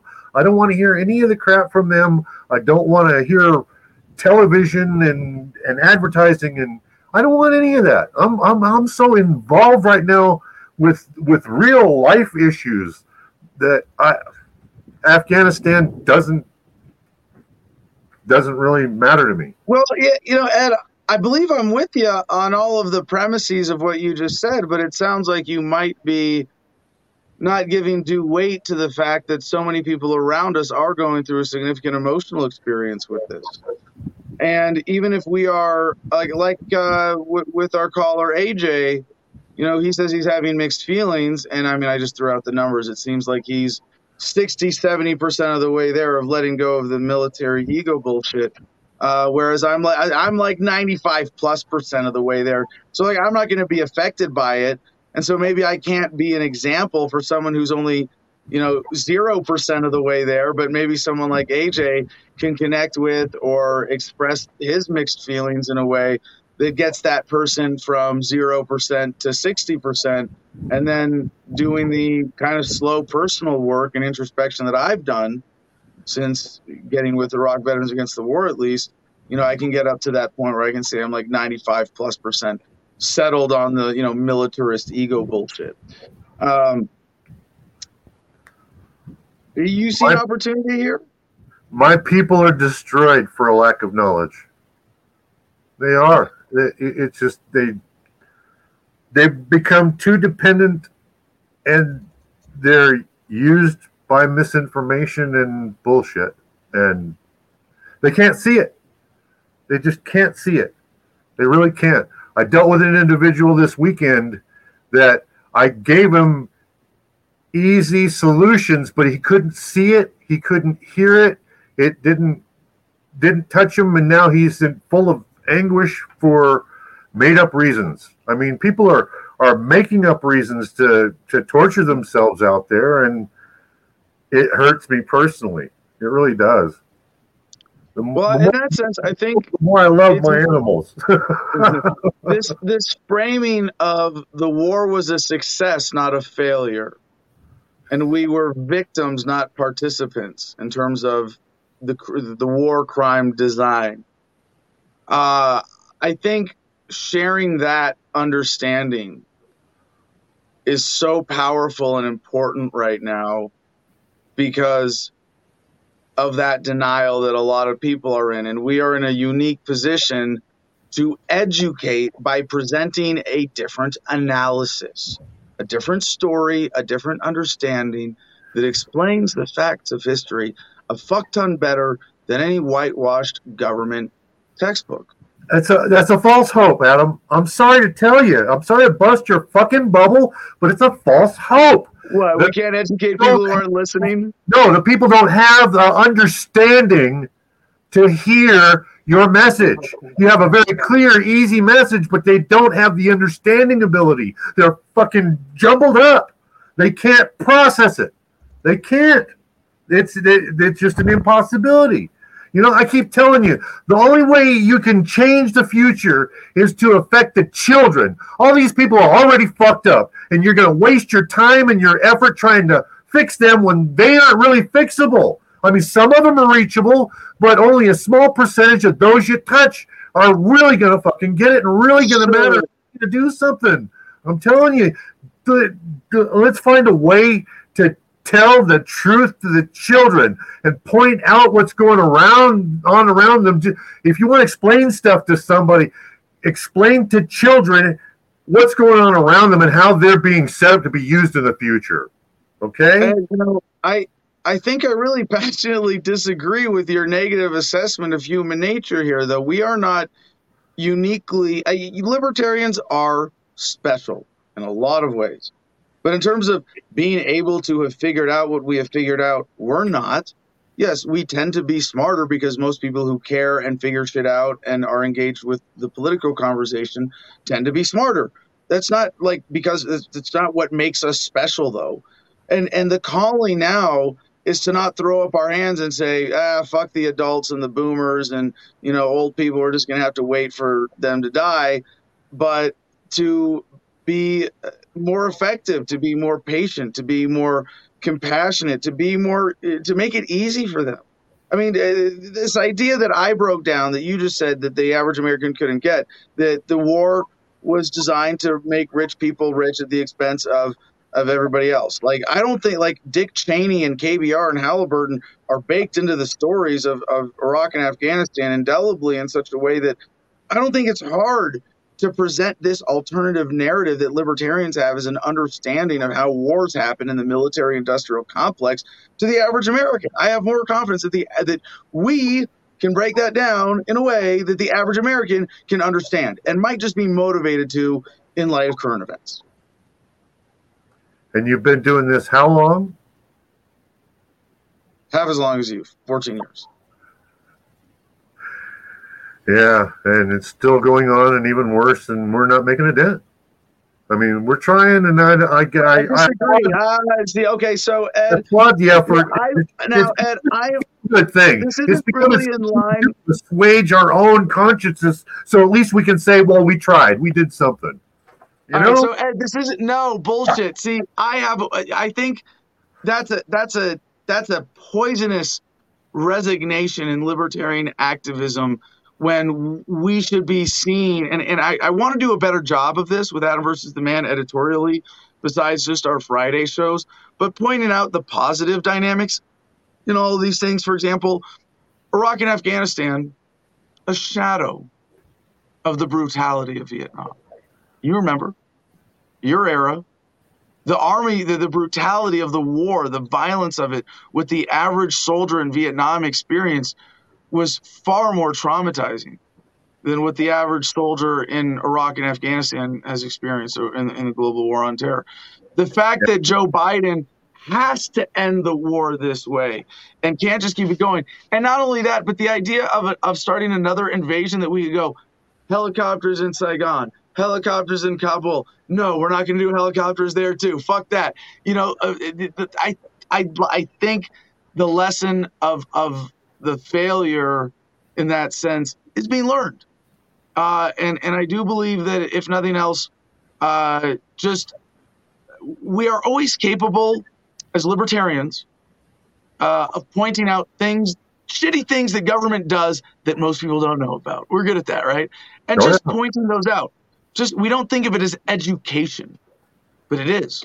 And think of education a little more broadly as part of what we do as activists. We want factual information in people's heads that isn't there. Yeah. We want them to know the true history of the government. We want them to know about COINTELPRO and Operation Mockingbird and all of those things in the history of war and false flags and war crimes. And the formation of the military-industrial complex post-World War II is essential to understanding its power today. And I don't think you have to make it that complicated for the average American to go, yeah, war is a racket. And really, militarism is a racket too, isn't it? But try and get somebody to read Smedley Butler. Try and get somebody to read, period. You don't have to get them to read it. You just have to get. I get your point, Ed, but I have chosen to adopt what I think is a more practical, optimistic, positive, goal-oriented framework for my activism, because I believe that our progress to a voluntary society is inevitable. And I want to do a better job with this show editorially in my coverage of the Daily News, pointing out why I believe that, because a lot of people in the audience don't share that faith that I have. I think is a rational faith that is a matter of reason, logic, observation, deduction. And you go, yeah, and except for aliens or, a real pandemic, the achievement of a voluntary society is inevitable for humanity. So are aliens. So we're going to meet aliens eventually, too. What's this? Throwing your hands in the air and claiming you can't possibly educate the dummies of the world is exactly what the government wants you to do. I disagree fully. The government wants you to shut the fuck up. Yeah, Jim is saying that throwing your hands in the air is shutting up, as opposed to engaging. I'm not throwing my hands in the air. I am utilizing my abilities and what I have to offer where I know it will be accepted and used, rather than, blanketing the masses and going for the odds. That's okay, the boomer libertarian. Okay, You know, you boomer can say libertarian. I'm pretty sure you're expressing some I- unnecessary resignation I there. agree. I agree wholeheartedly with Ed that we really need to start reaching out to these children. Like watching these kids walking around the school hallways in their masks, doing what they're told, being obedient. That terrifies the hell out of me. Like there really needs to be, and I think Young Americans for Liberty might be a group, for instance, that does. Like there's groups out there that are focused on, hyper focused on the youth, and we need more of those groups. I agree. Is that your role? I can't say I agree with that. I don't know if that's where Libertarian big brothers and big sisters. absolutely. But I don't know that that's. I mean, I get the premises of focus on the youth, educate the next generation to be more libertarian or whatever. Be more but I free think thinking, not even more right. libertarian. Sure. just more free thinking. But even in that realm, I think the opportunity for pushing as activists is in promoting homeschooling and unschooling, like the Ron Paul curriculum. I think there should be more versions of that, more comprehensive services and programs and unschooling, homeschooling, remote learning programs, and that there's an opportunity for that. But when it comes to like ideologically fighting the tide of government education bullshit, I think it might be a losing battle. I don't want to get sidebarred on this. We got 15 minutes left. Ed, it's been fun. Keep the comments coming. Let's keep an eye if we have any more veterans who want to call in. Man, our callers today have been awesome. Totally. We've got just about 10 minutes left for callers. I'm going to breeze through headlines until Joey waves at me or we see it in the Producers Club. John Smith on YouTube says, my kids go to school saying it is the prison and they kick and scream on the way and when dropped off. Kids say the darndest things. So My school is a prison. Oh. Yeah, fuck yeah, it is. All right. From AP News to our COVID blog, sources, U.S. to recommend COVID vaccine boosters at 8 months. What Told you so. the shit? 8 months. U.S. health experts are expected to recommend COVID-19 vaccine boosters for all Americans, regardless of age, 8 months after they receive their second dose of the shot to ensure lasting protection against the coronavirus as the Delta variant spreads across the country. From Bloomberg via Yahoo, one virus case puts New Zealand into nationwide lockdown. Yeah. That is the level of hysteria in some places. You think about some of the worst places in the United States that you might know from the news, like New York or LA, where there is some really horrific shit going on with COVID policy. And then imagine that in a smaller country. Well, New Zealand's one of them where the hysteria is top notch. New Zealand Prime Minister Jacinda Ardern put the nation into a 3-day lockdown after the discovery of the first community case of COVID-19 since February. The snap lockdown. It's not just a regular lockdown, it's a snap lockdown. Will begin at midnight tonight as authorities rush to identify the source of a single infection in the largest city, Auckland, Ardern said at a news conference Tuesday in Wellington. While genome sequencing is yet to be completed, the case is assumed to be the highly infectious Delta variant, she said. Well, we assume things are as bad as possible because that means we get to do as much shit as possible and take on as much power as possible, obviously. Yeah. Crazy. And they're getting away with this. So I feel like every COVID block that we do now is like stupid shit government is doing, stupid shit pharmaceuticals getting away with, and then economic fallout. So here's some economic fallout. Well, first, Healthy Disrespect on YouTube says, time to go back to Lincoln Jones. All right, so this headline from thehill.com, September unemployment cliff looms for 7 million Americans. And there are a lot of people who are just like, take advantage of this. And they have become dependent in many ways, whether they like it or not. That's kind of how dependency works. And there are a lot of people who wouldn't have survived without these benefits. More than 7 million Americans are set to lose their unemployment aid immediately after Labor Day. Get back to work, motherfuckers day, even as the Delta variant poses new challenges to the economic recovery. Did I say motherfuckers? I meant to say wage slave peon citizens. Excuse me. This is a family-oriented program, after all.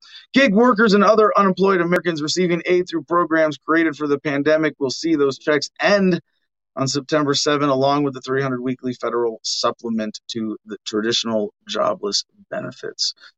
Related economic dynamic in this headline from the AP, rural population losses add to farm and ranch labor shortage. This is the kind of story I'd love to pick apart. This is the kind of stuff that gives me, economics, nerdy, warm, fuzzy feeling inside. Because I'm very concerned. I don't say I'm very concerned.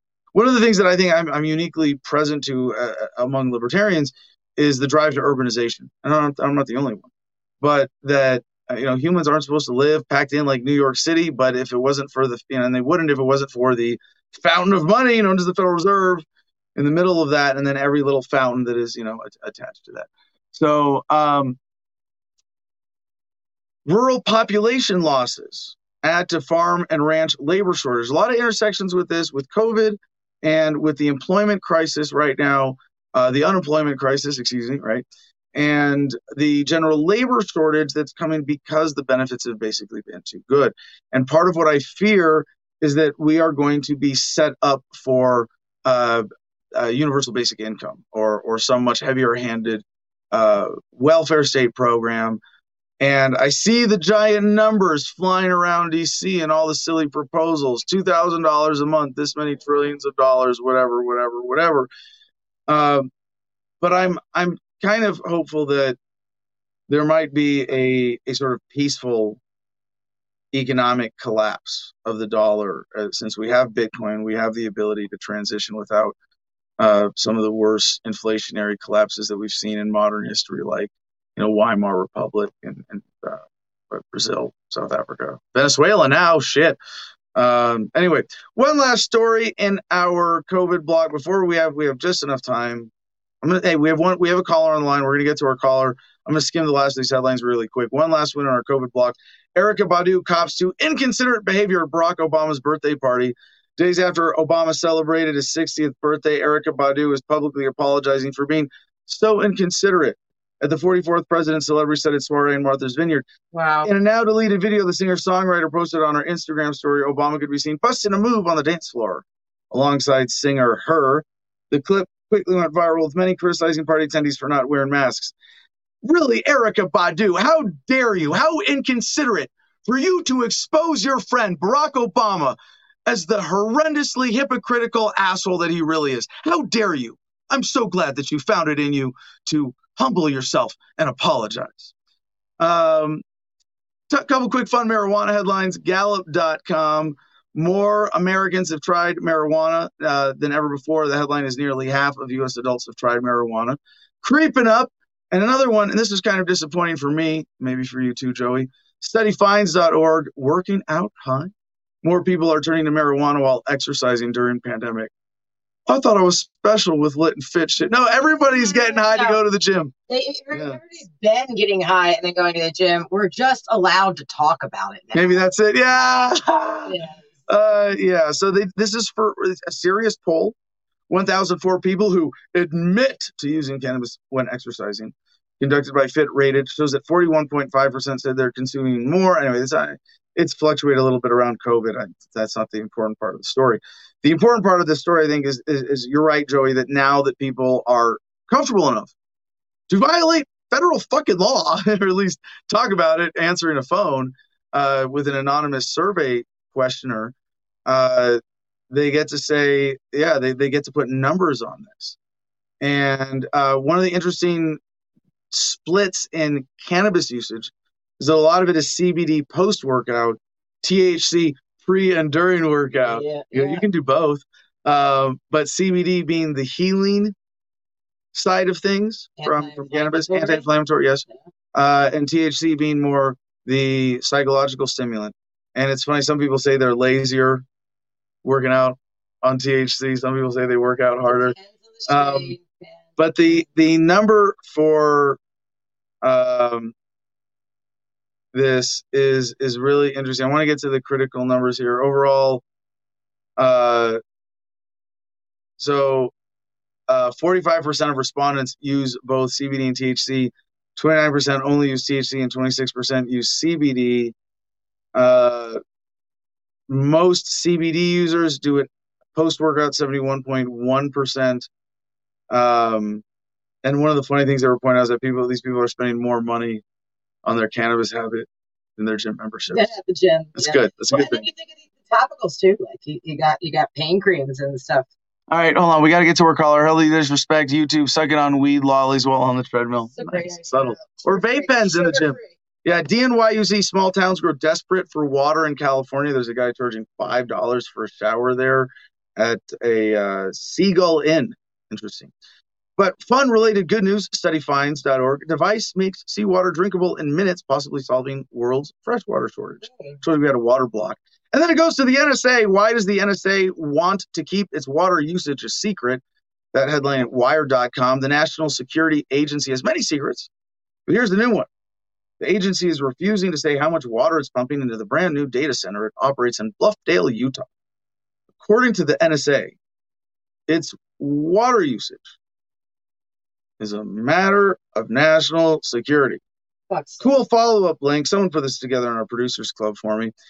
Onlyinyourstate.com. The Utah data center covers more than 1 million square feet, and it holds a massive amount of info. Dig into those more. T.me/Adam versus the man. Good news in crypto from Bloomberg at Yahoo. Crypto market retakes $2 trillion market cap amid Bitcoin gains. Inputmag.com. And this is a scary one. I'm sharing this with you. This is an internet block. Amazon will monitor workers' keystrokes to combat data theft. The company defends the decision, citing instances when hackers or imposters might have accessed a worker's account to steal customer information. Now, hypothetically, technology is great here, right? Empowering for an employer to have accountability for their employees. I totally support that. Scary thing is here is going to be used a lot more than that. And you go, shit. It's just a reminder as to how much the authorities can hack into your machines. You got to assume, when I say that none of your digital communications are secure, I assume that when I make notes on my phone, on my notepad, and they're getting pinged or backed up, it could be just, even if it was secure, keystrokes perhaps could be spied on. U.S. Sun hack warning, and this is, again, practical story to put in the back of your head. T-Mobile probes huge data breach as hackers claim they have names and social security numbers of 100 million customers. How many stories like this have you missed that were relevant to you? I'm a veteran. The VA has been hacked so many times. My social security number might as well be fucking public. I don't care. But you have to take the same awareness into anything about you that is digitized and accept a certain lack of privacy as the digital reality that we live in. That's it for, we got two other stories we'll get to later. Let's get to our caller. We got just a few minutes to talk to Mike Freeman. Mike, welcome to the show today. How you doing, brother? Hey, what's going on, man? Been following you for a while. Yeah, it's always good to chat with you. Finally get to talk to you live in person, man. I'm sorry you got to see this face, but, you know, I grew up with it. What can you do? So it's a powerful mustache. What? It's a powerful mustache. Very commanding beard mustache. It's to hide the ugly. Do you have a connection? Hide the ugly, you know. Do you have a connection to the to militarism you wanted to weigh in on today? Man, it's getting really choppy here. Let me see if I can. Do you have a connection to militarism or the end of the war in Afghanistan you wanted to weigh in on? Oh, do we lose Mike? Oh, we're losing him. Oh, no. We're about out of time anyway. Mike, get a better connection. Call in tomorrow or later this week. We'll be taking calls on the end of the war in Afghanistan, especially from veterans, all week this week. Keep doing it. So it's been a lot of fun today. Really appreciate all the callers. Was I going to say something else important? I don't know. Jim, give us the producer notes. Okay, yeah, sorry, Mike, your connection was bad. Hopefully he calls in tomorrow if we're doing them all week. That would be awesome. T.me/Adam versus the man is where you can find all the links that we talked about the show today at patreon.com/Adam versus the man, Instagram at the Garden of Freedom, homefrontbattlebuddies.com, thecrypto6.com, gogreenenergyonline.com. Click all the websites, click all the buttons on all the websites, do them in any order you want today. Love you all. Have a good day. All right, Ed, you've got 20 seconds for final thoughts, sir. Smoke weed every day. All right. Thank you very much, sir. Ed Vallejo in the co-host seat today from goodnewsnetwork.org. Oh, wait, super chat. Mike Freeman. Ed's a damn handsome man. Yeah, just every single man we had on, actually every single person we had visually on screen today. It's a beard day. Pretty good facial hair. It's It's a good day for facial hair. So goodnewsnetwork.org on this day in history, August 17th. It was on this day in 1945 that Indonesia, remember Indonesia, declared its independence from Bueller. That's right, the Netherlands. But you knew that, right? Also on this day in 1978, the first balloon to cross the Atlantic Ocean, Double Eagle 2, landed near Paris, 137 hours after leaving Presque Isle, Maine. And with that, peace and love, y'all. Choose happiness and be excellent to each other.